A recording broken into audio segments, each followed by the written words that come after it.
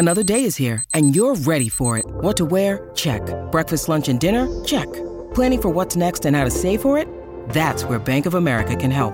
For your financial to-dos, Bank of America has experts ready to help get you closer to your goals. Get started at one of our local financial centers or 24/7 in our mobile banking app.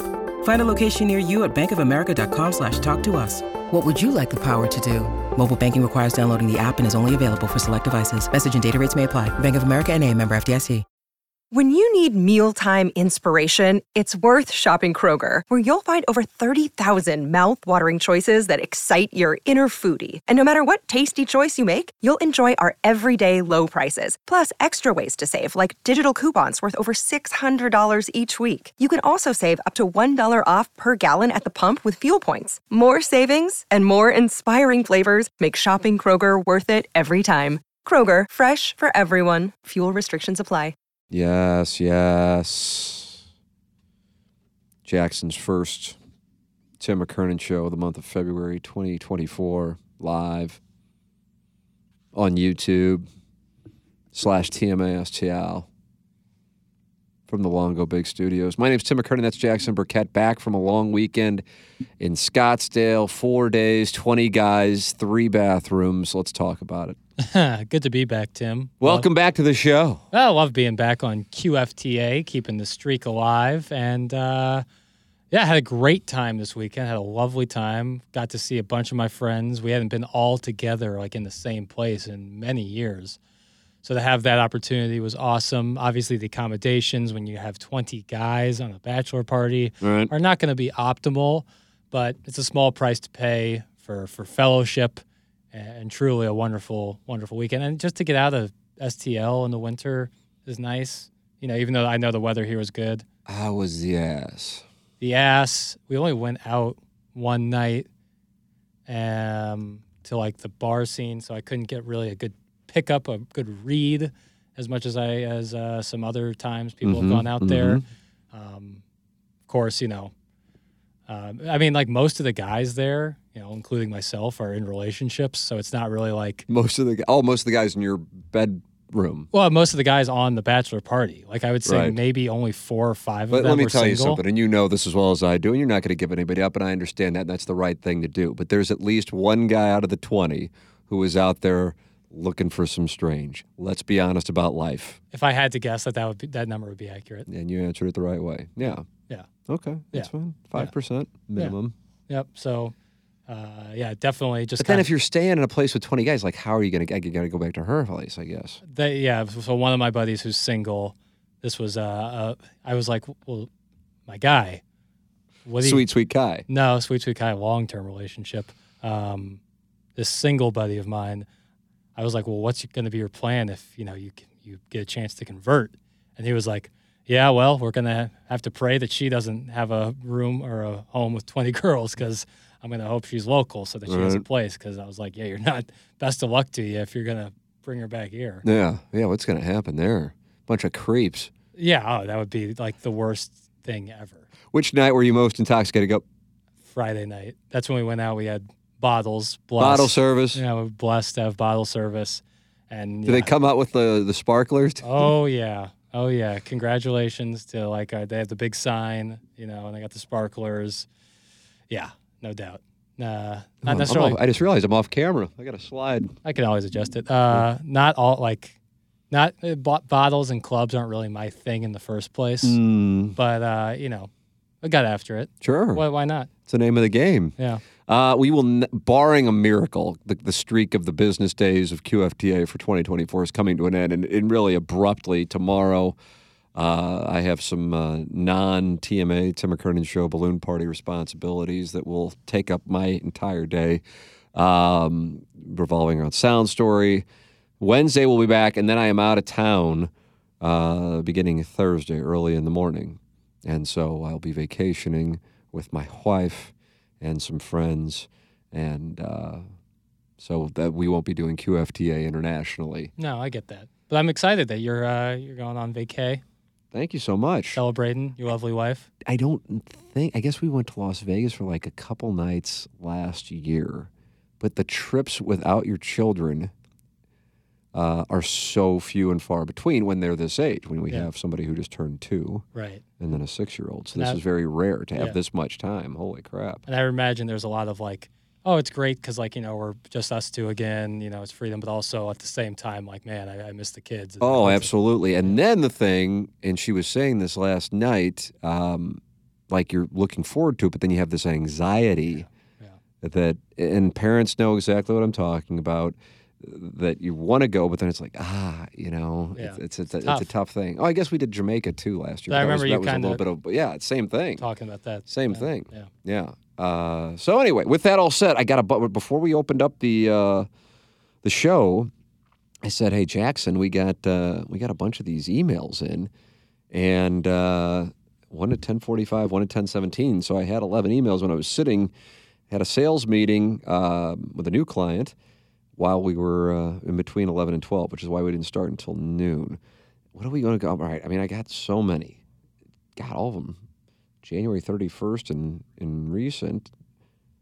I don't even know. Like, give me a number and I'll scroll down. I don't know. You know what? I see this one. It's been lingering here, and I haven't opened it, but it's called Deep Dive Topics, and it goes all the way back to January 10th. All right. And I'm kind of in the mood for one, and then I want to go. All right. That's where I am today.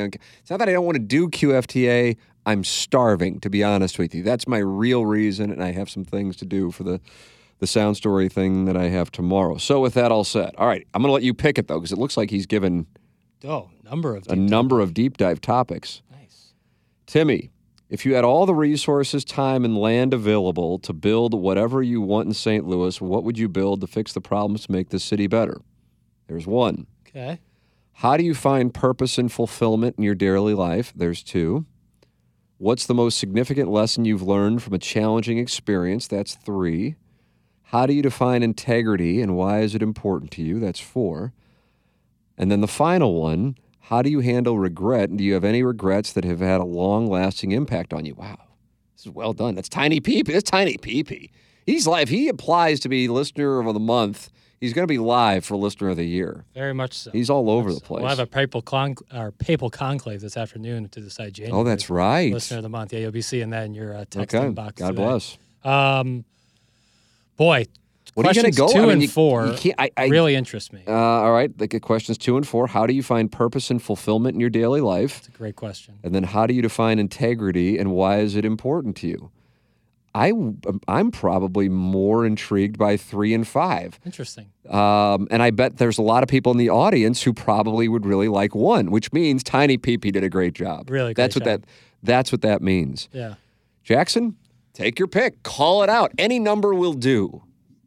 Can't go wrong. Let's go with 4. All right. Defining integrity. How do you define integrity and why is it important to you? Yeah, this is just like a little fire starter. Now away we go. All right, you wanted the question? Go with an answer. What do you got? The best way, I define like integrity and character kind of in the similar they're kind of similar. Okay, so what do they mean to you? I'm anxious to hear your opinions on this. And then the audience, of course, in the YouTube chat, for those of you who are watching / listening live, can participate as well. So what I was always described to me through my years in sports, and I always liked this, and I think it's pretty good, is like your character, or in this case, integrity, is defined by what you do when no one is watching. I think that is a wonderful, succinct answer that you can apply to so many things, and I like it, and I would agree with it. Yeah, what you do when nobody is watching, how you act, like I see this all the time, and I'm not saying that like athletes are bad people or, and it's obviously great marketing for the teams, but oftentimes you'll see like athletes doing really charitable things, but it's always on camera and always that. I'm not saying that they're doing it just for the camera. I'm not saying that. But like I remember, and I think this is why I have such a connection to Chris Long, who was a longtime St. Louis Ram.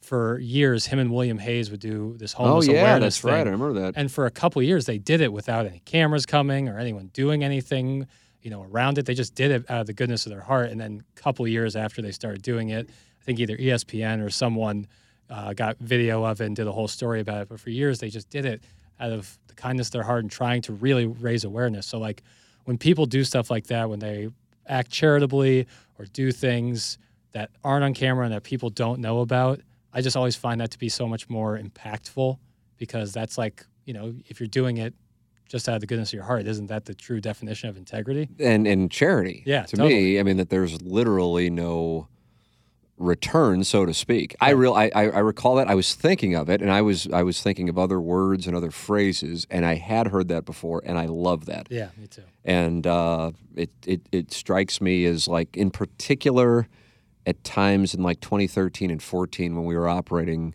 920 and how difficult there was certainly some adversity in that.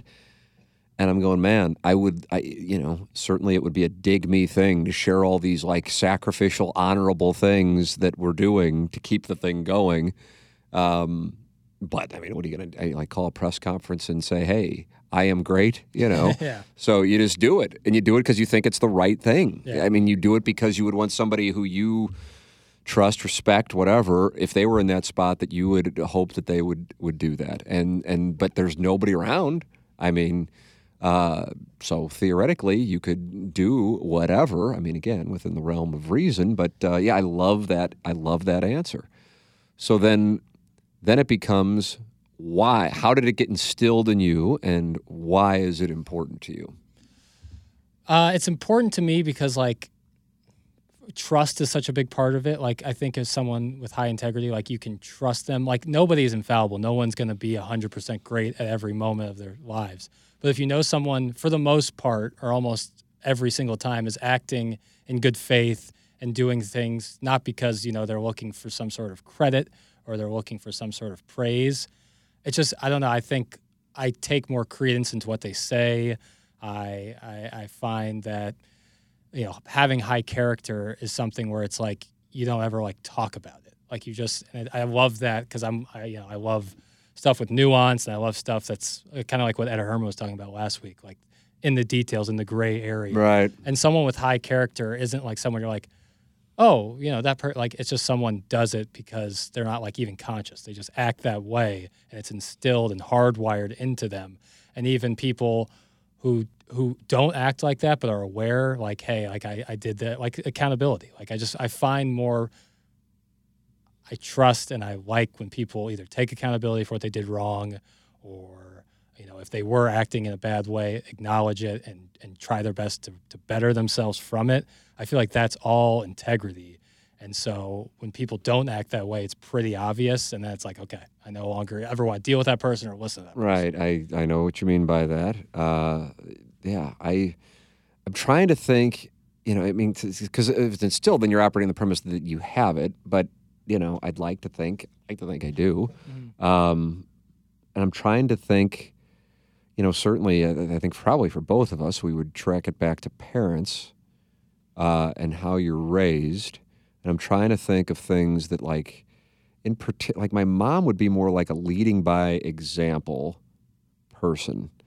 I mean, just a wonderful, I can't say enough, just the most, I'm sure plenty of people would say this about their mothers. That's kind of oftentimes the deal, but just as synonymous with the word love. If love is indeed giving your life for the people, who are closest to you, lay down one's life. Mm-hmm. I mean, she truly did. It's, here is a lady who, went to St. Mary's, which was when Notre Dame wasn't co-ed, the school right across from Notre Dame, and then got a master's in theater from Indiana University, and is incredibly intelligent, but then spent, once she got married and was pregnant with me, then spent the next, God, I don't even know. I mean, when my sister was done with college or with high school, I guess was probably 2008. So from the time I started, was around in 76 to 2008, nonstop. Yeah. I mean, that's giving your life, and Totally. but I mean, it was never, God, it's never bitched about it. Never bitched, and it's with 4. Yeah. Never bitched about it. Never bitched how tough it was. And and it's one of those things, two things.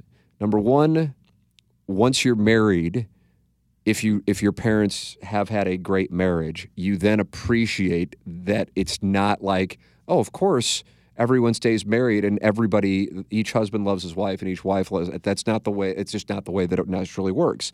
It appears, I can't speak to your parents' relationship, and I guess who's going to say if their parents have a shitty relationship, but it appears, based on the observations I've made when your mom and dad are around, that they have a very good relationship. They do. That's what it seems like to me. And I think me and my brothers and sister probably took for granted how great of a relationship that my parents have. I mean, they're approaching in like 6 weeks, 50 years, their 50th anniversary. And you just kind of take it for granted when you have that. But then when you get married, you go, oh my God. I mean, that is not something that everybody gets, you know. And then on top of it, with raising 4 kids in my mom's case, holy shit, I wouldn't do that. You could pay me $1 million a year. I don't want that job. And then knowing what my dad did, in particular in the 80s, with going to Cardinal games and Blues games for, you know, being a sales guy. You're in a different time. We were having booze. I mean, don't get me wrong, he still has his booze, but, you know, just like you're not around. Right. So like he's going to work super early, but then he's not getting home until super late. So whether it be that responsibility or my mom's responsibility, and then for them to truly like love each other, and there's like no bullshit, nor does anybody ever even like cross their, you know, you have an appreciation for that when you know that the marriage has had integrity. Yeah. And you also know that that's not necessarily an easy thing. And then when you have children, then you have an appreciation for parents, even more so in the way that they raise you. And so I think, so it's not about, hey, look, we're being great parents. Yeah, exactly. Or, hey, look, we're being a loving couple. It's just, it's almost via osmosis because you observe the actions. Yeah. And that becomes, you know, what transforms itself into lessons of integrity. Yeah. Seeing that. Yeah. And I don't, you know, I don't know. I don't really know why, because I'm such an asshole in so many other ways in which people would usually judge people, like the surface level kind of stuff that I have no use for, but I find it to be phony and disingenuous for me, not for everybody. I think there's some people who just, that's naturally who they are. Not that they're phony, but that's just naturally who they are. And that doesn't mean that therefore they don't have depth. Yeah. But I associate integrity with not being phony. Yeah, totally. You see? And there's plenty of people who on the surface you would say like, oh, high character integrity, but then you dig a little deeper. And behind the scenes, you know, that it's, you know, not. Yeah. And so I would, but I don't know. Like, I guess my life would be easier if I could be like the inverse. Right. But that's just not. And then applying it to career, which is something we definitely have talked a good amount, probably on all 3 shows about, is, you know, lying to people. Not necessarily lying, although it is what it is, media, lying, because I can't imagine they don't know, but making a bunch of money by essentially treating the truth as some kind of narcotic. Mm-hmm. I couldn't put my head on the pillow. That doesn't mean I'm on some moral high ground. It just doesn't. But I'm like, God, I could do this stuff. I know I could grab my phone and like scream about the Cardinal offseason and, you know, host chats and scream and call, you know, and it's like so easy, but it's just, it wouldn't be what I really think. And I just value the integrity of something that truly, for a lot of people, probably, you know, those who kind of know about it but don't listen to TMA or this show, will go, that's the show where they talk to porn stars. You know, that's how you like discount it, and it's dumb and sophomoric and, you know, therefore beneath them. Right.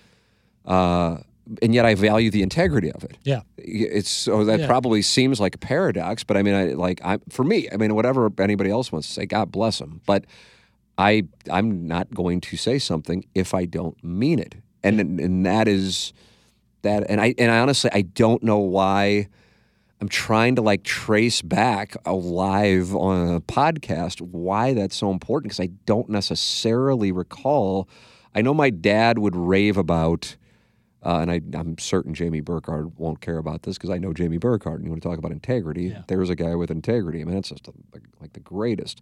But my dad had my dad lost his dad at 16, and I believe both with his uncle, Jim Kennedy, was like a father to him, and also Dave Sinclair, not the one who, you know, kind of predates you, because I think he passed away in 2009. So, I mean, you were around, but 11.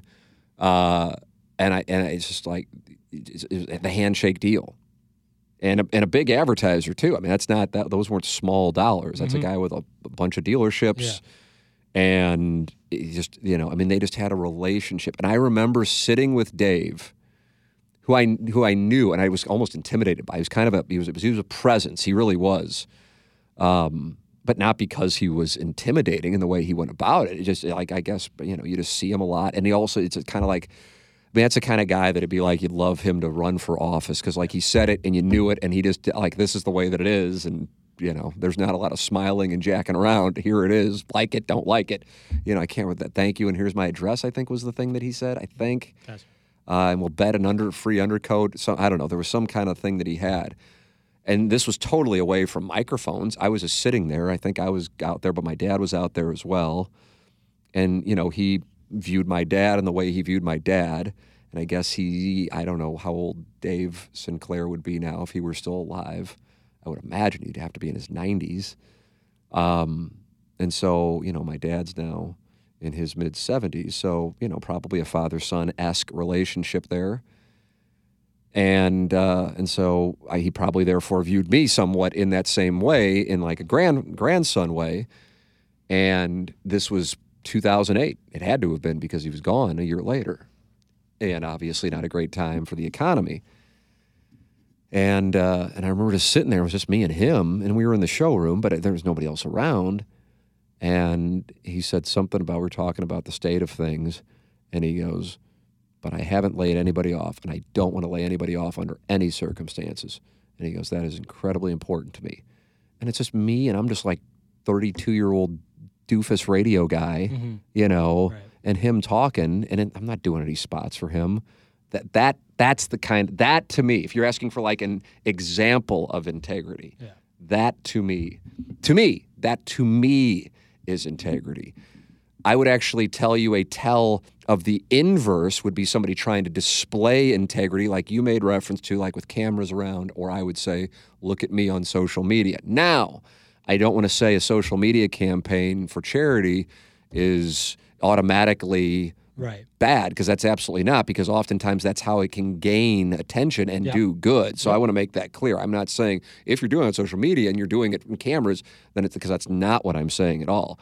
But I'm just citing an example of somebody who that sticks out to me, and my memory is like, being jarred by the topic, and I specifically remember that.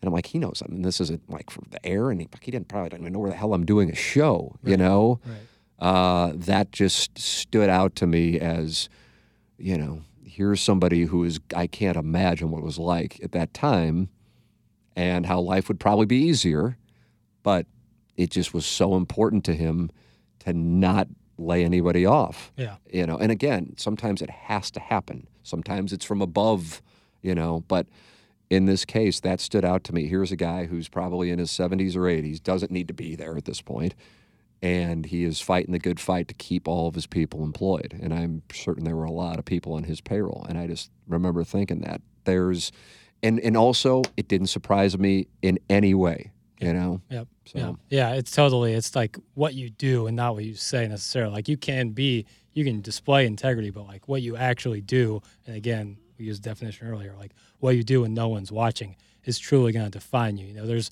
certainly times where people get out of jail free cards essentially because like they've done charitable acts, and it's like, but like what really rich person doesn't give any money away? You know what I'm saying? Like that in itself, while appreciated and very helpful to many of different incredible causes, but being in there and doing it and helping people is like what you really see, and what you do when no cameras are around, no one's watching, and leading with gratitude. That's another thing. Something you just displayed a second ago, being so gracious to your parents for teaching you and how good of a job they did raising you and your brothers and sisters. Like that is like so, I think, important, because even like the people who would say, oh my God, they're a self-made person. Like people help them along the way, whether in a small way or in a very big way. And so when you lead with gratitude, that's another thing, because no one does it alone. And so I think leading with gratitude, being truly gracious, not just saying it, but being truly gracious to those who helped you is such a high mark of integrity. Now, I'm saying this based on what you said about 20 seconds ago. Okay. And not, so I want to make it clear, because you're saying somebody's saying self-made and they get the credit, and then you started talking about how nobody made. I was thinking immediately of this, but now it's going to sound like I'm like jerking you off because of the last thing you said, which I totally agree with. But one of the reasons why, I mean, for real, we had this when I came over to Hubbard. And by the way, I totally get it, but I just like refute it because I know it's not a oh, let me act like these 4 other fucktards I work with are doing anything, when in reality, it's me, and I know that's just not it. So like when it would be called the Tim McKernan Show or Tim McKernan and Cast in the newspaper, it bothers me. Yeah. It truly, and it just bothers me. It just bothers me from an idealistic standpoint of it's not. Yeah. And in a way, it kind of played off when I was approaching free agency a couple of years ago, 3 years ago, I guess. So I'm like, I appreciate you guys want, that's flattering. I mean, who else wouldn't want that at any job? Anybody watching this or listening to this, you want that. That's great. But my success is not about me. And it's also not just about the other people on the show. It's about the sales staff, because what you're interested in, as you should be, are the dollars. But I didn't, Doug didn't, and Jackson, you had just started, you didn't, and Iggy didn't, and Plowhawk didn't, the Cat didn't. We didn't go get those dollars. We made a period of role in it, and then the show creates a return on investment. But somebody had to bring those dollars in. Yep. There's a sales team, and whether it be back in the day when we started Inside STL and the people who, handled all of that, so it kind of did become more of a podcast than a radio show. So therefore, whatever random station we might be on, now on HD2, it kind of didn't matter. There were people behind the scenes who could do things that I can't do when it comes to coding and building a website and uploading audio and fixing it when inevitably there are things that are wrong, not because it's their fault, but just they happen. So this was, so to say, Tim McKernan and Cast, and it bothered, and again, I mean, it's almost like it could come off the wrong way because I'm calling attention to it, and I hope it didn't, because I know what I really think when I see that, and it's not like it happens 100 times. Right. But also when I came over here, or and it'd be like, well, you're the guy, and I'm like, okay, I am, as far as like the guy bringing it in and out of break, and I might be the one who's most active with the advertisers. And my company owns the intellectual property. And I'll agree with all that, and I'm not disputing that. But the stuff all has value because of the other people. Right. I'm a part of it. Right. And I feel passionately about it because it's the truth. And it's also just, it's right. It's the truth. So therefore it is what it is. Right. It doesn't matter. It's the truth. So therefore it needs to be said, So if and I also realize, I think the article mentioned the people on air I wouldn't feel like as, but it's me. And then it highlights to me, it's like Tim McKernan Cast, and it's almost like, and I get it, and it's not done. I don't think whoever writes about it in the Post, whether it be Dan Caesar or any other column, is doing it to like dismiss Doug's talent or anybody else on the show. But it's not accurate. The show is a group, but then the show is not just the people on air or just the producers. It's the sales staff. It's the people with, whether it be Justin Boyd, Brendan Marks back in the day with the website, all of these things, the people who handle promotions and events. It wasn't just me. It never was just me. And it isn't just me. There's no way you could have something, especially in the weird AM radio and HD2 world, where it goes this long and it just be one person. It's just not the way that it works. And so that is why I had like this, and the people who I've worked with almost across the board have been like really good people. People, if they reached out to me now, I'd be like, sure, what can I do? And vice versa, by the way, vice versa. Yeah. So, I mean, fucking Joe hasn't worked on the show in 11 years, and he's obviously a unique personality. But I also know that we've been through enough together that whether I need something or he needs something, I know he's there. And it's just kind of like that simple. And so when you have those kinds of relationships and then you go, holy shit, I've been lucky enough to do this. God, how awful would it be actually if I were sitting here and going, well, I did it. You guys were able to hang around, but fuck, I mean, without me, what would you be? And that's just not it. Yeah. Because without you guys, what the fuck would I be? That's how I look at it. Yep. So that makes me think of that. And then I can't recall what it was. Oh, when we were talking about the 20th anniversary of TMA, I think you might have been in that meeting when they said this was like toward the tail end of last year. And yes, it is the 20th anniversary of TMA, but I'm the only person right now who was on it from the very beginning. Yep. And so therefore, if we were to celebrate it, to me, it feels like we'd be celebrating me, and I'm uncomfortable with that. It'd be one thing like if we were celebrating, like if all of us had been together since. Oh, absolutely. I'd be leading the charge on the promotion of it for real because I know it's good for business. Yeah, or 3 of the 5. You know, like if it, right. Yeah, but you know, I remember a quote. You probably looked this one up. I think it would have been 2007. STL Today. When the cat got whacked in January of 2007, Martin had quit in October 2006, and Joe had gotten whacked in September, August of 2006. So, I mean, here's my fucking group, and just like that in 5 fucking months. Yeah. And Jason Barrett, who I honestly, truly, actually do, I think the poll's ridiculous, but just based on logic, you know. I mean, but whatever. It's whatever. It doesn't affect my life, and I really don't care. It's amusing for us to bullshit about, and Iggy gets worked up about it, and whatever. So tomorrow morning shows. Oh, is that right? So we'll have our big day. Maybe we'll be number 1, and I'll get my $100,000 bonus check. But he was quoted, and I'm not. This isn't to pick on him, but I just remember disagreeing with it because he wanted to keep calling the show The Morning Grind. And I go, hey, man, 75% of the morning grind is no longer on the morning grind. I said, I don't think that. He goes, well, I appreciate you saying that, but I look at it more like Nirvana, and we still have Kurt Cobain. And I think he used that line in the paper. And I was like, and it's just, that's not it. And yeah, by the way, I think most people would probably say Dave Grohl's career wound up being, you know, but that's just not. It just was, because it was never like, well, Martin's the star and then the cat and Timmert is there. It was just, I don't think anybody on the show has ever viewed it that way. Right. You know, I'm the person who brings it in and out of break, but that doesn't, you know, everybody's got their respective responsibilities. And to me, my biggest responsibility certainly is to, I guess, host it, but the business stuff that I do behind the scenes is, to me, why I am, that's my value. That's the position I play, you know, but it's the makeup of all the different personalities over the different eras of the show that have made it succeed. And so that is why, even though I'm the person who brings it in and out of break, I don't like that, you know, and again, it's my own thing. I don't think anybody else even spends a second of time thinking about it.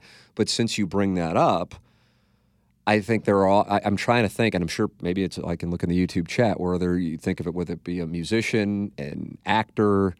You know, last night we just had the Grammys. I really didn't watch much of it at all. I know you were flying back, and I was watching Curb, and then I don't know what the hell we watched something else afterwards. A part of Saturday Night Live from the night before, so I didn't watch it. So when everybody was talking about it, I just stayed out of it today.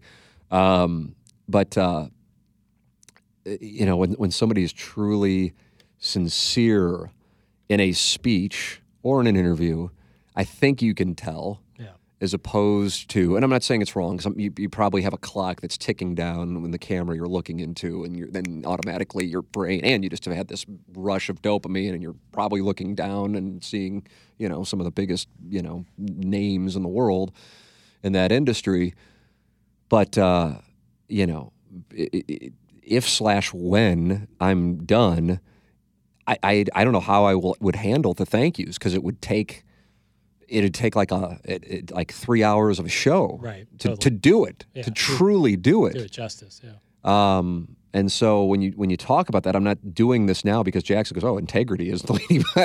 But I mean, it triggered my mind to think of when somebody kind of says goodbye, and you can tell that they're like, this, you know, this, I got to make sure that I mention these names, and I realize a lot of people listening or watching will have no idea who these people are, but without these people, I'm not standing here. Yeah. And so you can say that I'm running out of time, you know, that's fine. Cut me off, you know, but play me off, but I got to make sure that I thank them. So I agree with that, but I think that also falls into the category of self-awareness, of recognizing. You know, I mean, I can think of my 8th grade English teacher who taught me how to write. I still use a lot of that. Yeah. Mrs. Perkins, Carol Perkins, Washington, Missouri. You know, and God almighty, I don't even know how many teachers at St. Louis U High I would name, and broadcast professors at the University of Missouri, and kind of letting them letting me, you know, just kind of like do my fuck off stuff which I'm sure they got together and go, okay, this guy isn't going to, what was it, the city council salt shaker cutaway that you like so much? Like that's just you're like, I need a cutaway. Well, the salt shaker will do. It's the first. That's how little I cared about it. I'm like, none of this matters. Like, I'm a sports guy. I'm not going to do this stuff. But I mean, like, seriously, that's the kind of thing where in that spot, somebody said, hey, you might be a sports guy, but in order to get to that, you got to do this. And we think you may have some ability, but you're not just going to get to circumvent it. And they kind of let me do it. And I still don't really know how or why. But if they would have said, you need to do more with the news shit, I might have gone, fuck this. And who knows? And then I might have gone to law school or something. I don't know. I mean, so you bring up such a great point. I do think, there are sayings that you learn, and I've cited like the Bert Kaufman thing of never waste time on something with no upside and never get in a public war of words with a known liar. And God, do I use those? Yeah, big time. But I think having integrity instilled is more by observation. Yeah. And oftentimes when asked about that 2004 Cardinal team, I'll tell, and I know I've said this on this podcast, that Matheny, who was probably the 9th place hitter in the World Series, and Woody Williams, who I think did start one of the early series games, but was in part because of injury to Carpenter, they were the leaders on that team, even though you had at least 2 Hall of Famers now. Well, I mean, I guess Pujols and Rowland and Edmonds and Molina, and I might be missing somebody else who was on that. Larry Walker's already in. I mean, it's littered with Hall of Famers. But they weren't the leaders. Not to say that they weren't leaders, but they weren't the guys. And that's because of the way Matheny carried himself and the way Woody Williams carried himself. That's who they turned to. And so it's interesting when I think about like radio stations and I go, okay, who were the leaders? And then how good were those places because of that? That stuff matters. And I think oftentimes in our business, it's why I go out of my way when it comes up that Scott Rizzuto, I don't even know he knows I say this stuff about him. We have a really, I think anyway, a really good relationship. And I think I've told him this, but I know I've said it to people. The fact that he has a show as big as it is and he carries himself the way he does sets the tone for the building as far as on air goes. Yeah. Yeah, totally. And that's so huge. It's like in a clubhouse, and when McGuire was making his chase, that set a tone for the other guys that the media is the enemy. And when McGuire was in that mode, that's not who he is anymore. That it was really awkward in there. And Pujols wasn't exactly bright and bubbly himself. It wasn't because he was an asshole. He was just consumed with baseball. It's like watching a guy who's consumed with golf. I mean, Tiger wasn't when he was really playing. He wasn't exactly. Right. That's what Albert Pujols was. Michael Jordan. You watch The Last Dance. His teammates talked about it. He goes, but he earned the right to demand that of us. Yeah. So how tone is set. Yeah. It's a great question, man. It's a great fucking question. Tiny PP. Tiny PP. This guy. I'm telling you, we have some like Hall of Famers in this podcast. Let me take a look at what I got here. Jackson, did you sleep face down, ass up with all those boys? That's from Carl Pelker. That's right. Did you? Well, yeah, I sleep face down. That's what I do. What's up, Miss TMA today? Had shit to do. Both of you looking sexy, rocking the hats. Thank you so much. I got my dog's hat on. Jackson's got a Scottsdale. What hat is that? TPC Scottsdale. Oh, hat. Nice. Yeah, it's. How was the golf course? You shot an 88. You feel like you left some out there, but it's it's the off season. First round of the year. You're going to post that number. Will it move your index up? Probably will. Probably will. Yeah. Gorgeous course. It actually rained a good amount the night before. Like our first night there, it rained pretty good. Soften up the greens for you to attack pins. Well, I kept saying to all the guys, like, what about the round tomorrow? It's like, just soften up the greens. That's all I see. So we were C's on P's, carts on path, which is, I don't mind. And first time ever playing desert golf. Really enjoy it. You never played desert golf before? No, you don't deal with a lot of the tree problems that you deal with here in the Midwest. Really tough to lose golf balls if you're not going into water because, even like when you hit a bad shot, it's just out there in like the little gravelly desert. Beware the snakes and scorpions, boy. Yeah, but in the winter, I didn't see a single snake, which would have really scared me. And I've played obviously a ton of Florida golf. I've played a lot of East Coast style golf. Yeah. Obviously 98% Midwest golf. So first time really playing that West Coast desert style, and I really liked it. Ball flies a little bit further. Yeah, it does. Little windy. Hawk was up, and then the sun would get covered. The desert's so weird like that. Like as soon as the sun gets covered up in the desert, it drops precipitously temperature-wise. So there was times where I was like, I better take this quarter zip off, and then 10 seconds later, it's like, cold and windy, and so now I got to put the quarter zip back on. But I really, really enjoyed it. They do it right out there with TPC Scottsdale. Like it's a obviously expensive experience, but it's an experience where you get the whole thing. You get to feel, and it's a week before the Waste Management to see the setup of the stadium course, and you're right next to it. PJs flying over your head left and right.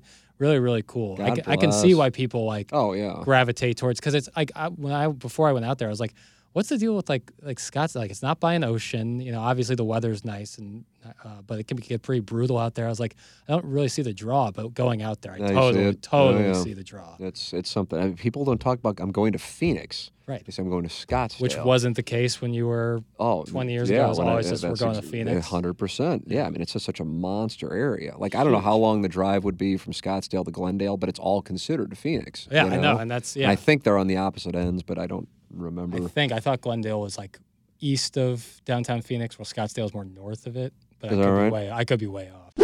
All these crazy alien stories can't be true, can they? Hey, it's Stephen Diener, host of the Unidentified Alien Podcast. And whether you're new to the conversation or have been looking into it for years, you need to check out the fastest growing alien show out there, the Unidentified Alien Podcast, or UAP for short. There's a crazy amount of alien encounter stories out there from all over the world. And the beauty of it is that I bring them all to you and let you decide what you believe. Download and subscribe to UAP on any of the major podcasting platforms. And you can also find it on UAPpodcast.com.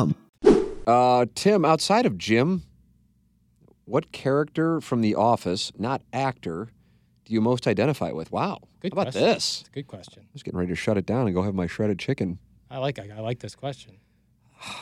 Man. Okay, so what's your answer? Because my wife and I are in the midst of watching it as we speak. I think what's so fun about The Office is you can identify a little bit with every character, maybe outside of Dwight, even though I'm sure we've all had our Dwight moments. But like, I actually know, I'm sure plenty of people feel that, like, with that loyalty, that like intrinsic loyalty that Dwight has, which is super admirable. I think I would identify most. I feel like I have a little bit of Andy in me, which I think is actually fun, and a little bit of Pam. Andy and Pam. Who's Andy? Andy at Helms. Oh, at Helms. Okay. We just got that Helms. We just got that Helms. Oh, I mean, when he arrives like an absolute wrecking ball. Yes, that's what we just got to. We literally just got to that episode, The Merger, or whatever the hell it's called. Oh, so good. We literally just got to that. Yes. And when he punches the hole in the wall after that, but that's like the thing. It's like we all have those little moments of anger. We all have like the Jim snark moments. We all have the Michael Scott, like, totally have our heads up our ass moments. Like, that's why I think the show is so how resonant. are you like Pam?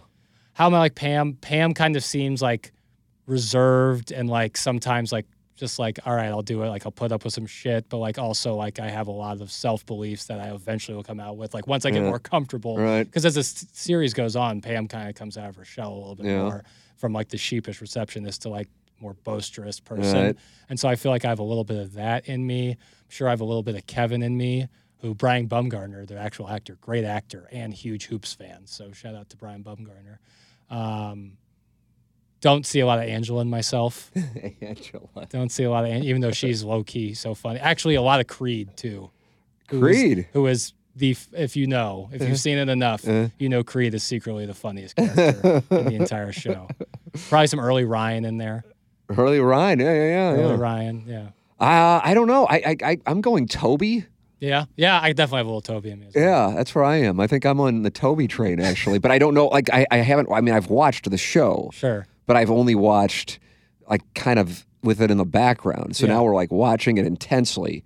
So I don't know if Toby, like, winds up getting arrested for something, or some people like, oh, my God. Michael tries to plant. Okay, well, see, there you go. So through three seasons, like, when somebody would come to him with something, and it's just ridiculous, and he goes, okay.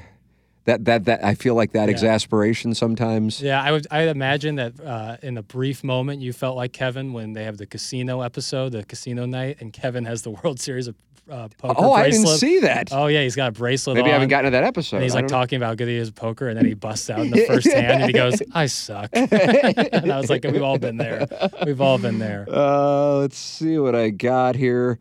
Tim, from a fatherly perspective, what is one thing as a child you vowed to do differently as a father, and what kind of impact has it made on your relationship with your children? God, that's a really good question. And it'll be our final one for today. But I should note that somebody named Katie says you guys look cute today. And I would guess Katie is about 26 and kind of into women, but she also digs guys who do HD2 and 1 hour midday HD1 shows. That's my read. Yeah, she's also concerned about Ella Reese's work ethic. What is going on? Have you noticed that? I don't know if I've noticed it at the level. Oh, my God. Like, I'm really worried she's out of the industry. I'm truly worried. And there's nobody, like I think about, like when I notice it on like a Saturday, I'm like, man, I can't wait till QFTA to just say this to Jackson, even though Jackson will have no response. I just don't know as much about Ella Reese, but... I really am worried. I really am. I think she might be like in a relationship and getting out of the business, and I'm so down about the whole How old is she, do you know? I have no idea. Early 20s, probably? I think probably a little older than that. I would guess she's like, I bet she's older than you. Okay. Yeah. Well, maybe she's seen and is gonna leave. I'm worried. Yeah. For my own interest, I'm worried she's in a good relationship. This question was a great question from Callus Coitus. Tim, from a fatherly perspective, what is one thing as a child you vowed to do different as a father, and what kind of impact has it made on your relationship with your children? Well, the second child is 2, so he is not really, we're not at a real conversational standpoint, although he certainly talks, and I was up at the golf course with him Putting yesterday. in work on that range. Oh my God, it's I don't know what to say. I mean, again, I love it, but.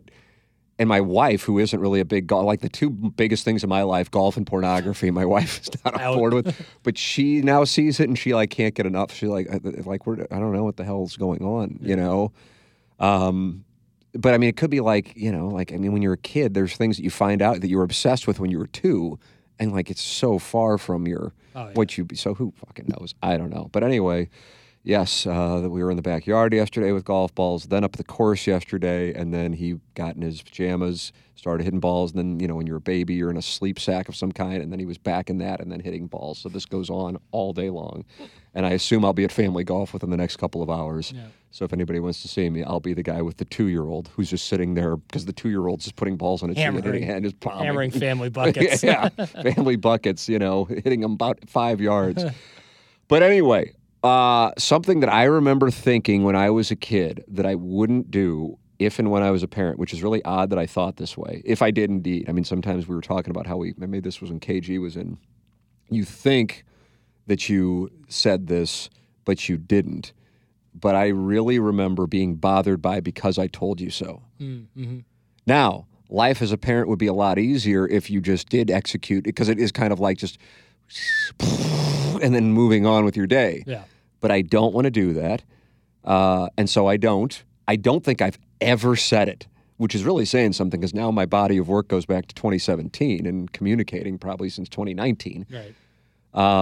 I really feel strongly about that, even though I realize my explanations may be, so far over their head.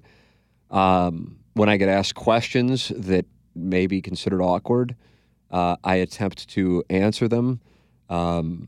Even though, again, the explanations maybe if they're upset about something, I know I don't have many years where I will be taller than them, but at the moment I am, and so I kneel down to look them in the eye. Yep. So it's more of a, and then by the way, that's just something that I just feel like is the right thing to do. But the because I told you so thing, I hated when I was a kid, and by the way, I will take my parents, and I don't know what the hell. I hated that I had to bust tables at Pietro's when I was 14. That's like my big gripe, and I don't think I will do that. But at the same time, doing that may have taught me a work ethic, and then I'm sitting there bitching about not having a car when I'm 16 and driving my parents' minivan, just like here. It's like a droving chastity belt, especially when it's coming from South St. Louis to West County. Or wherever the St. Joe girls lived. Sure. Oh, here comes the guy who busts his tables at Pietro's in his parents' minivan. Yeah. You can imagine it wasn't a real lustful time. Sure. But I look back on that and I go, God, that was so right. Mm-hmm. I don't know about the working thing.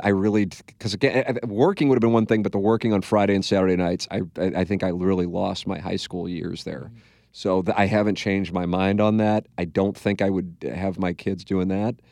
But I like the idea of just not like giving them incredibly nice I get that. Cars, and I'm not saying it's wrong if you do. I'm just saying for me, I liked now I look back on it and I like that I was driving shitty cars. Yeah. I like it because then it made you appreciate working for things, and so to answer Callus Coitus's question, the because I told you so thing, I just feel, and it might be like people are like, oh God, that's your answer.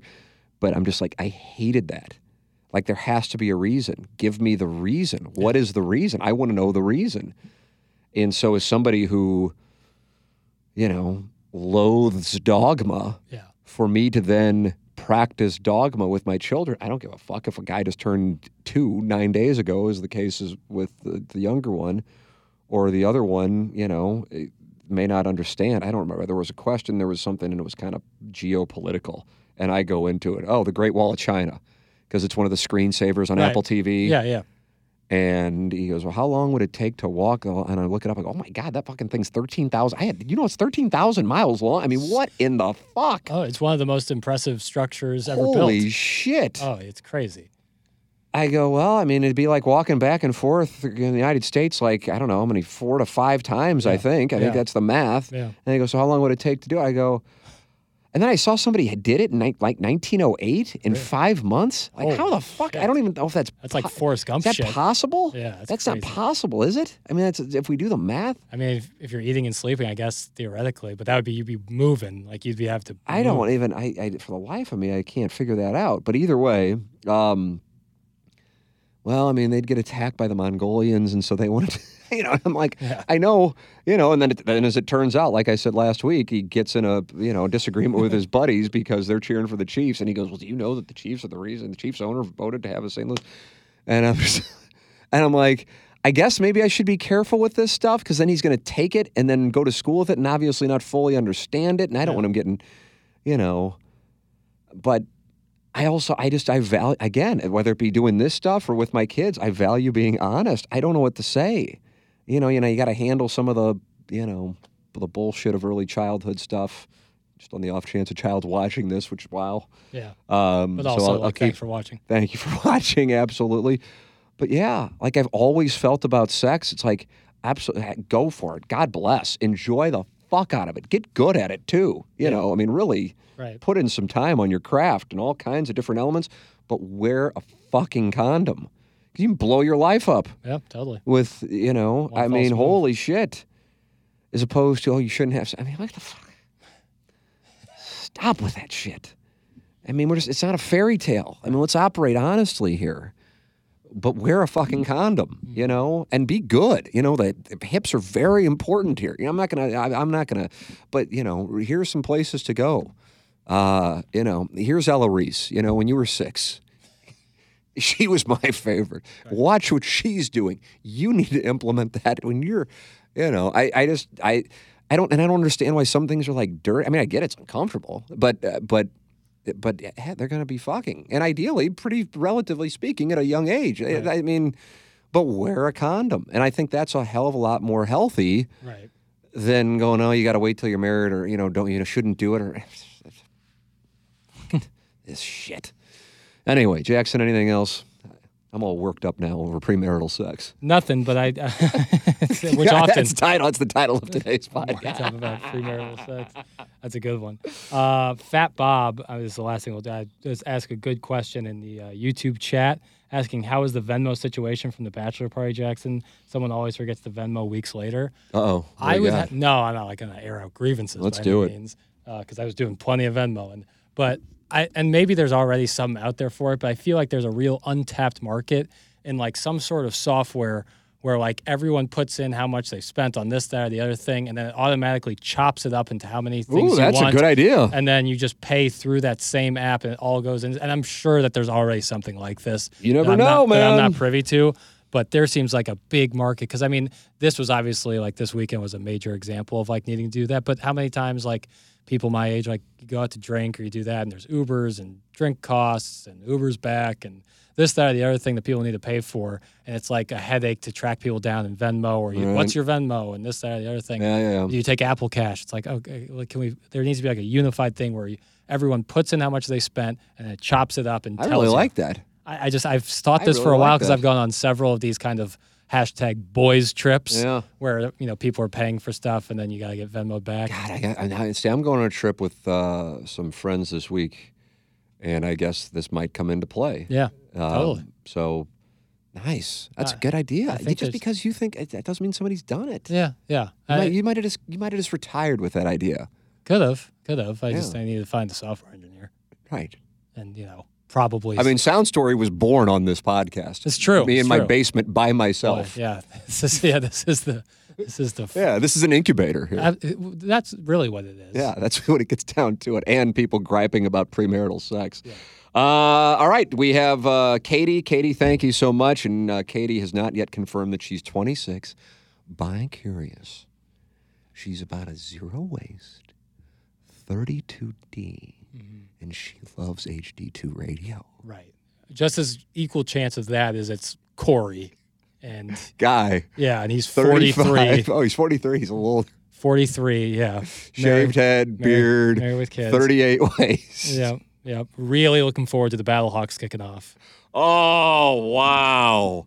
What a moment. Balloon Party Jackson appeared in the Tim McKernan show. That might be it. Corey's just fired up. There's nothing wrong with that. What a moment. Fired up at Cacaw. I'm with it. What a moment. What a stunning moment. No, wow. There is nothing wrong with being really invested in minor league off-season football. Oh, my God. Wow. What a moment.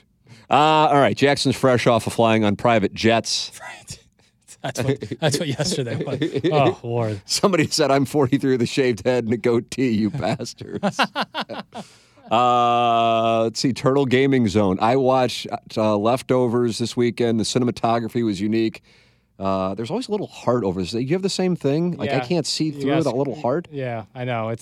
Mine is luckily to the right of all chat. Was unique, and it threw me off. The style threw me off at times. I know. Leftovers is a blind spot for me. I've heard incredible things about The Leftovers. It's a TV show. Oh, I was thinking of Holdovers. That's right. Okay. If they're talking about The Holdovers, that is one of the That's where I immediately went. And I'm going, okay, what was different I won't talk about that, it? but if you want to talk, like, the shots, like the still frames of the Holdovers are gorgeous. Like, they're paintings. And that's like such Is that right? I like right at the opening shots of like the old time boarding schools with the snow on it. Like, that's like some real awesome shit. I just flipped over to the Twitter tweets and I see an Iggy Strode tweet. I saw Lisa Ann getting dragged out of the, and he tweeted with the New York Post article, "She did nothing wrong. Someone's not telling the truth." So Iggy's on a big Twitter. He's on a quest today. He's on a quest. I'm telling you.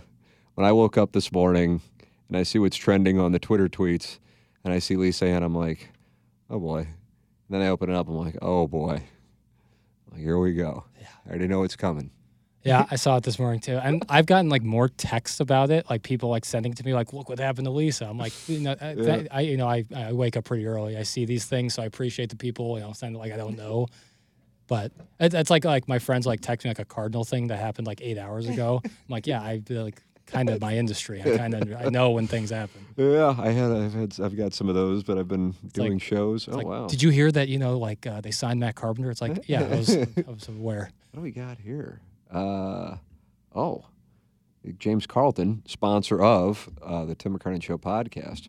Chase Daniel interviewing Clark Hunt today on NFL Total Access at 4 Pacific as we are leading you up to the Super Bowl. What's one thing you want to know? Oh, James Carlton, why were you the only owner on the relocation committee in 2014 that voted for the Inglewood site? God bless James Carlton. There you go, James. Atta baby. Atta baby. I can't imagine Chase asking that question of his former employer, but... And I continue to say, I want to make it clear. I get it. Oh, yeah, totally. I get it. Totally. I get it. It is amazing how much Chief stuff's around in St. Louis. I don't know if you see it. I mean, I see it. I guess you're with a lot of KU people, but yeah, a lot of KC guys. But like you go to like a place that sells like merchandise, like St. Louis sports merchandise, a section as big as Mizzou or SLU or Illinois stuff is as big for the Chiefs. You were out of town on Thursday and Friday, but I think Dan Caesar, the Post-Dispatch, had an article on the ratings in St. Louis, and they're bigger than anywhere else other than Kansas City for the Chiefs. I mean, it's worked out. I mean, God bless. And I'm going to make it clear, they were moving Oh yeah. whether he, He could have voted yes, and it's the same thing. My issue is like, don't do something and pass it off as authentic when it's obvious. It's just, that it's like that's the but whatever. Seems like the theme of the podcast. I mean, look, this is my opinion on this is very unpopular. I mean, even with my own family. Yeah. And I said to my mom, I go, "Oh, you're pulling for the Chiefs?" And she goes, "Well, yeah. I mean, they're from Missouri." I go, a lot of things from Missouri. I covered that perhaps more so than anybody in the area. I don't know, maybe Jim Thomas, I suppose. I said there's a lot of meat on the bone about the Chiefs thing. I get like kids of my sons, they weren't even alive when that all happened. Or even a little. But whatever. Again, I don't really give a shit. Whatever. I mean, when it gets down to it, I'm like, holy shit, it couldn't have worked out any better for Stan Kroenke and Clark Hunt. And here we are. Just we got a big announcement today that the UFL championship game is going to be at the Dome in June.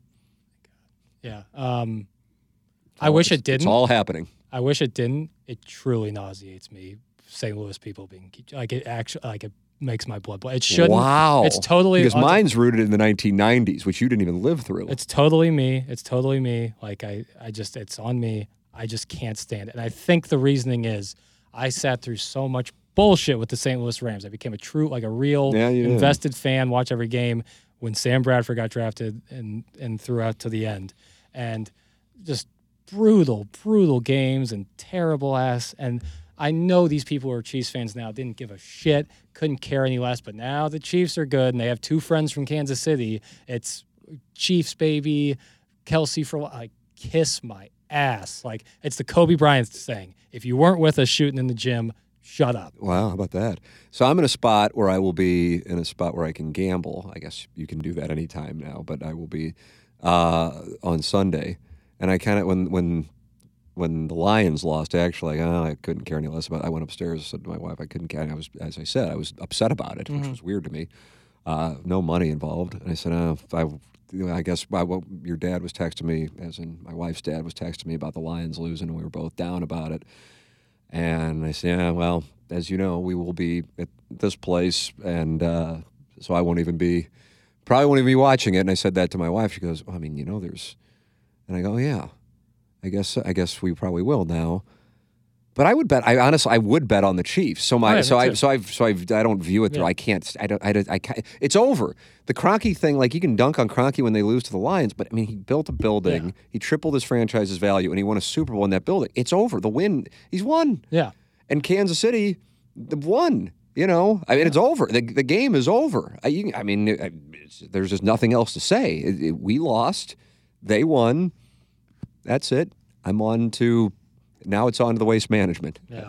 That's where my attention. I don't hate the Chiefs at all. Like that, players or like it's a fan thing for you. It's just St. Louis people like who couldn't care any less about. I doubt any of my peers who had the same experience I had in the mid 1990s. But then at the same time, they also they chose real careers, and so they weren't covering what I was covering from 2012 to January 2016, and all the little things that were going on. So, yeah, I'm kind of in my own world. I mean, I was in the University of Missouri with the weird Kansas City people hating on St. Louis, and I'm going, what in the fuck is this? And then covered that whole thing. Yeah. And I just am like, and then I also have seen like Kansas City go from like St. Louis was topping Kansas City, like power topping too. Mm-hmm. And now it's just like, oh God, Yeah. Like, so one of my favorite traditions I've told you in the morning, and this isn't a shot at STL today, it's a commentary on the state of St. Louis, the St. Louis Post-Dispatch sports page and the stories. I mean, it's just like, oh, Jesus, Mary and Joseph. Right. And so I screenshot it and send it over to Gabe, or he sends it over to me, and because we're the only ones. Well, I guess I can text you. I do text you early in the morning, but we're essentially the only people who I will text early in the morning, you and Gabe. And, he just finds it amusing. And then he saw the story. This was Friday, so you were in Scottsdale. Whatever big doings were up on the Post-Dispatch sports page site on that Friday. And one of the stories was Chiefs, killing ratings numbers in St. Louis. And he goes, love to see the St. Louis fans getting on board with the Chiefs. And I know he's just got to be like, I mean, like I said, like if Bill DeWitt voted to have the Royals move to Nashville, and then Royals fans all started cheering for the car. I know. Like, what are the chances of that happening? It just, I know Like, I'm operating a position of knowledge. That would not happen. Totally. It just would not happen. But that's the difference between the dynamic between the two cities. And I also know most St. Louisans aren't aware of what that was going on. Totally. And so it's just like, it's a whatever. I'm honestly in awe of it. I mean, like in particular, our 2-year-old, and we'll go to his little soccer thing. And obviously what a clinic in athletics that is when the 2-year-olds are out there playing soccer. But whatever, he runs around and dribbles the ball. God bless. And the number of Chiefs things I see. It's on the weekend, and the Chiefs usually play. I'm just like, holy shit, this is unbelievable. And I get that, and I also I understand there's been Chiefs fans who've lived here forever who were Chiefs fans when the Rams were here. And I've all respect in the world. Actually, I have more respect because there's some down rough years with the Chiefs, and obviously from 85 to 95, Cardinals and Rams leaving. If you were born in that time frame and you wanted to cheer for a team that was somewhat local, you cheer for the Chiefs. I get that, no problem there. But it's just especially people my age who couldn't give a shit about the Rams when they were here, when they had a team that said St. Louis across the chest. But now that they're gone, Chiefs owner had a little bit of a, if nothing else, a ceremonious hand in it. And now are like, KC, baby, red and yellow hearts. It's like, get out of my face. I think at the core, the real core for me is truly, I mean, if I were to psychoanalyze it, and I really just want to go home and eat my shredded chicken with Andrea's barbecue sauce, dead serious. But if I were to really, really dig in on it, I think it is I see what's going on here, as in, I'm not talking about Hubbard, I'm talking about St. Louis, and it just makes me sad. Right. Yeah. And I tie the Rams thing to it. Totally part of it. And I'm like, God, as opposed to okay, what can we do? It's like, they're in Missouri. And it's like, I mean, Indianapolis and Nashville and Chicago are damn near as close, but okay. I mean, this is my mom, by the way. This isn't me. There's some guy who tweets at me that I go, okay, hillbilly. It's, and I'm just like, God, it's just how. And by the way, the St. Louis, with the exception of Chicago, is the biggest market of the cities I listed, but doesn't have a team. Yeah. And then you go, well, why is that? And and it's tilting, and so that I think is really at the core, because it just makes me sad. It's my hometown, and I could have gone other places multiple times throughout my career, and it just makes me as opposed to okay, well, I don't know. I think, I mean, I've never really stopped to think about it. Because, again, it's not like I'm like, oh, had Clark Hunt voted otherwise, the Rams would still be here. That was happening whether he voted where he voted. I think actually the lack of authenticity and the partnership between the Blues and the Chiefs, I mean, how much Chief stuff have how much Blues stuff have the Chiefs done? Outside of the picture that always gets reposted of Travis Kelce, first of all, looking 40 pounds slimmer, wearing the Blues jersey and Mahomes in the booth. I'm talking about at Arrowhead. None that I've seen. Is the Blues See what I'm saying? nights? So again, and I'm not. I want to. You're a bottom. That's great. Right. But I'm just saying, in the relationship. Oh yeah, and also a big fact the NFL is garners so much more, and so attaching yourself to that. So this whole thing, well, I'm out on the NFL. Okay, that's great, and then present the ratings, and there's people, and it's just that at the core is what bothers me. Yeah. So when the 99 Rams are up on the NFL Network, I can't watch it the same way that I did. Yeah, I get it. It's just, it's really that eats at me. Yeah. And also, it just doesn't impact what somebody else does not impact my life. It's just, I think it holds up that here is this city that I know had a real thing with our city. By the way, I know you don't know because it was a one-sided thing, so I get it. St. Louisans, when I say it, they're like, I wasn't aware of that. I'm like, I know you weren't aware of it. That's what made the whole thing so fucked up. It was coming from Kansas City here. And I'd say to my Kansas City friends, I go, nobody in St. Louis thinks this. And they go, oh, you're just saying that because I'm like, no, we don't. Yeah. Well, you guys you're obsessed with Chicago. And I go, what? No, we're not. What? I don't know what that was the whole narrative. You guys just want to be East Coast. I mean, what? Nobody ever says any of this. This is the stuff that I would hear. And it was really weird. And then cheering against the Cardinals. And just be like, what the fuck is this? What is your deal? Right. Why? A lot of it was sports talk radio in Kansas City. That's where it came from. It was like a it was essentially the crutch of, would the NBA work in St. Louis, that or Mount Rushmore? It was kind of like, we'll hate on St. Louis today. We don't have anything else. Yes, exactly. And I remember going, why? What is the deal? Like, what? And it's not like we're, Manhattan or, bustling metropolis. some Santa Monica. I mean, what the fuck? So, but it's that. But then it's like, I see how we're dropping in these other cities that we kind of like, and I'm going, God. Oh. It bothers me. That's the part. That's what bothers me. I mean, the Chiefs do it. I couldn't fucking care any less. I might bet on them this weekend. Right.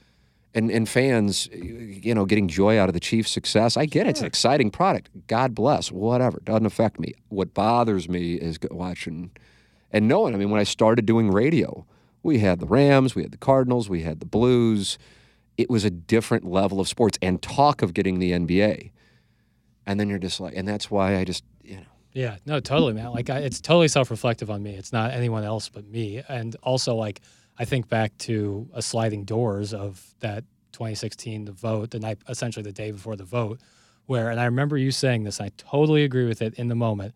You said if the Rams end up staying, they stay in St. Louis, a new stadium's going to get built, that opening game of the 16 season would be the best football atmosphere you could ever see. It would be raucous, totally sold out, people going nuts because they knew the team was staying and that they were choosing St. Louis, and it would be awesome.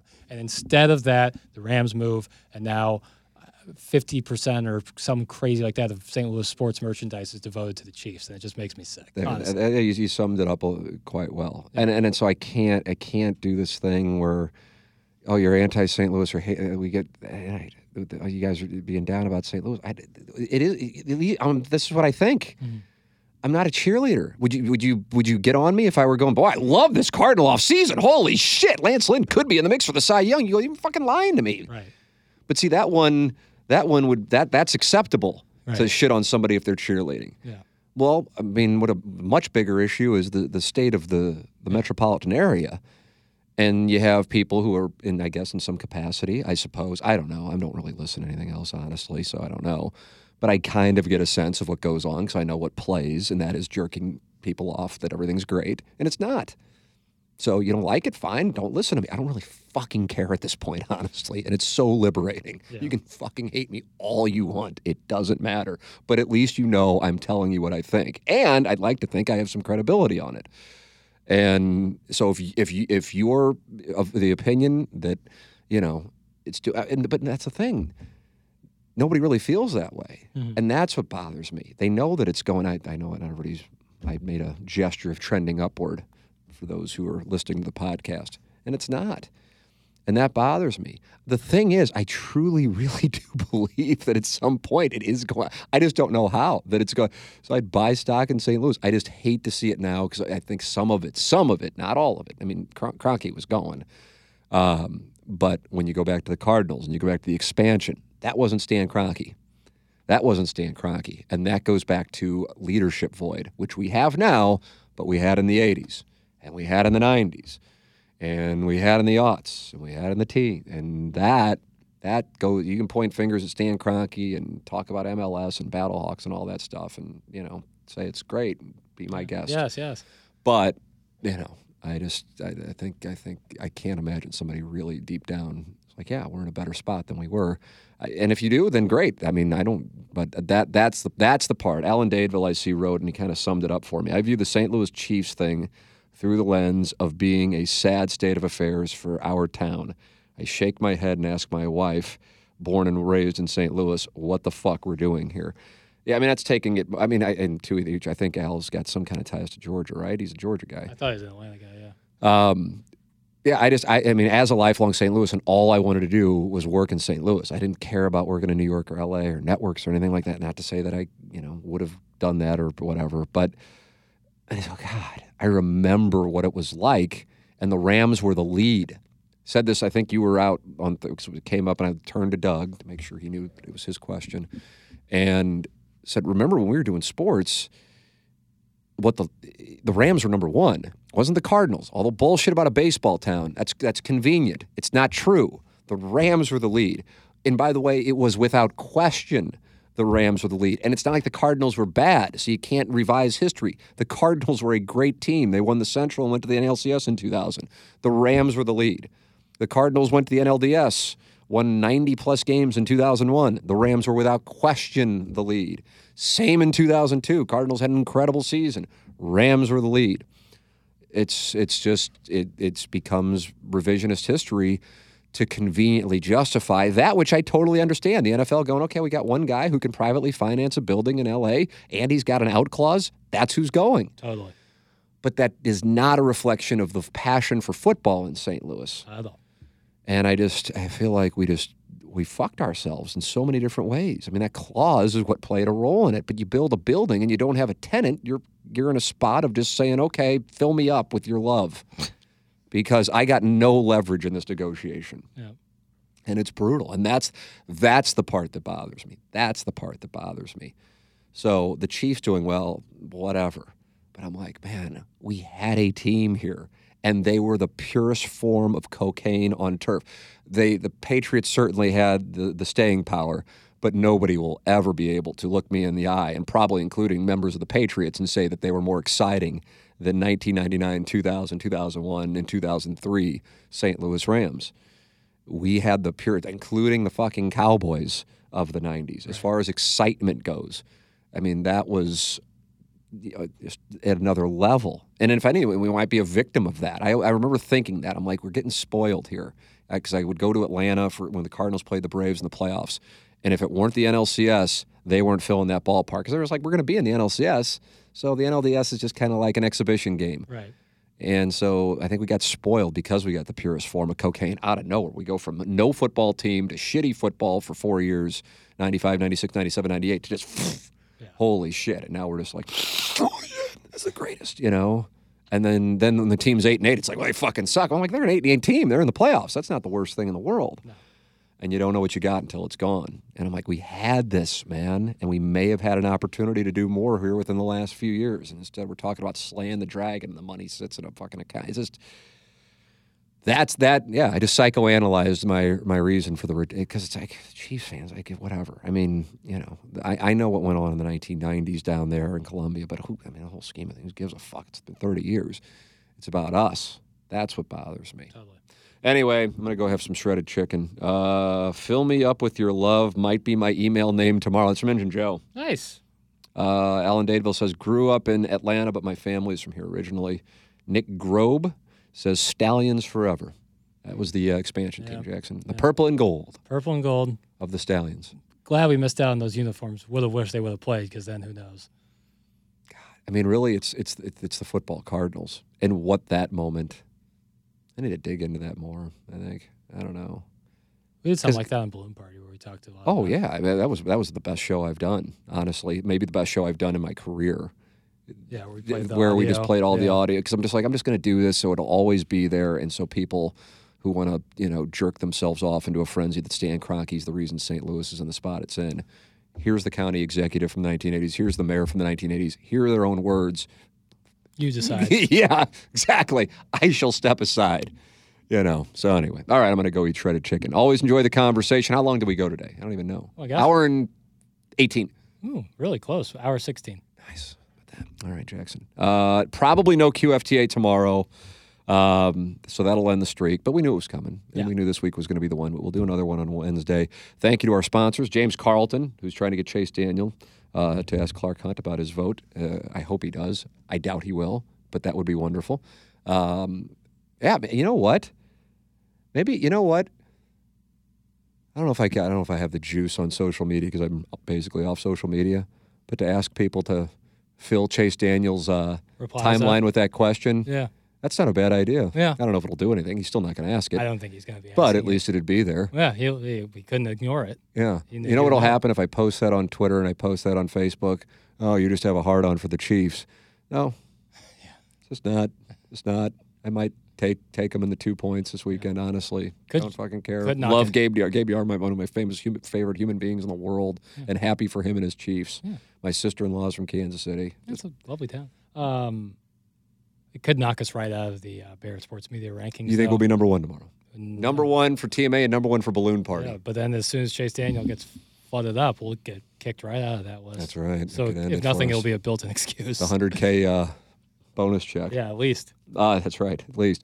James Carlton sponsor, Mark Hanna sponsor, Seth Goldcamp Design Air Heating and Cooling sponsor, and Jamie Burkhardt, Clayton Patterson, Peter Munganess, Ryan Seiberg, Munganess St. Louis Acura, Munganess Burkhardt Alton Toyota sponsor, and Long Go Big studio sponsor for Jackson Burkett. I'm Tim McKernan. This has been QFTA on the Tim McKernan Show.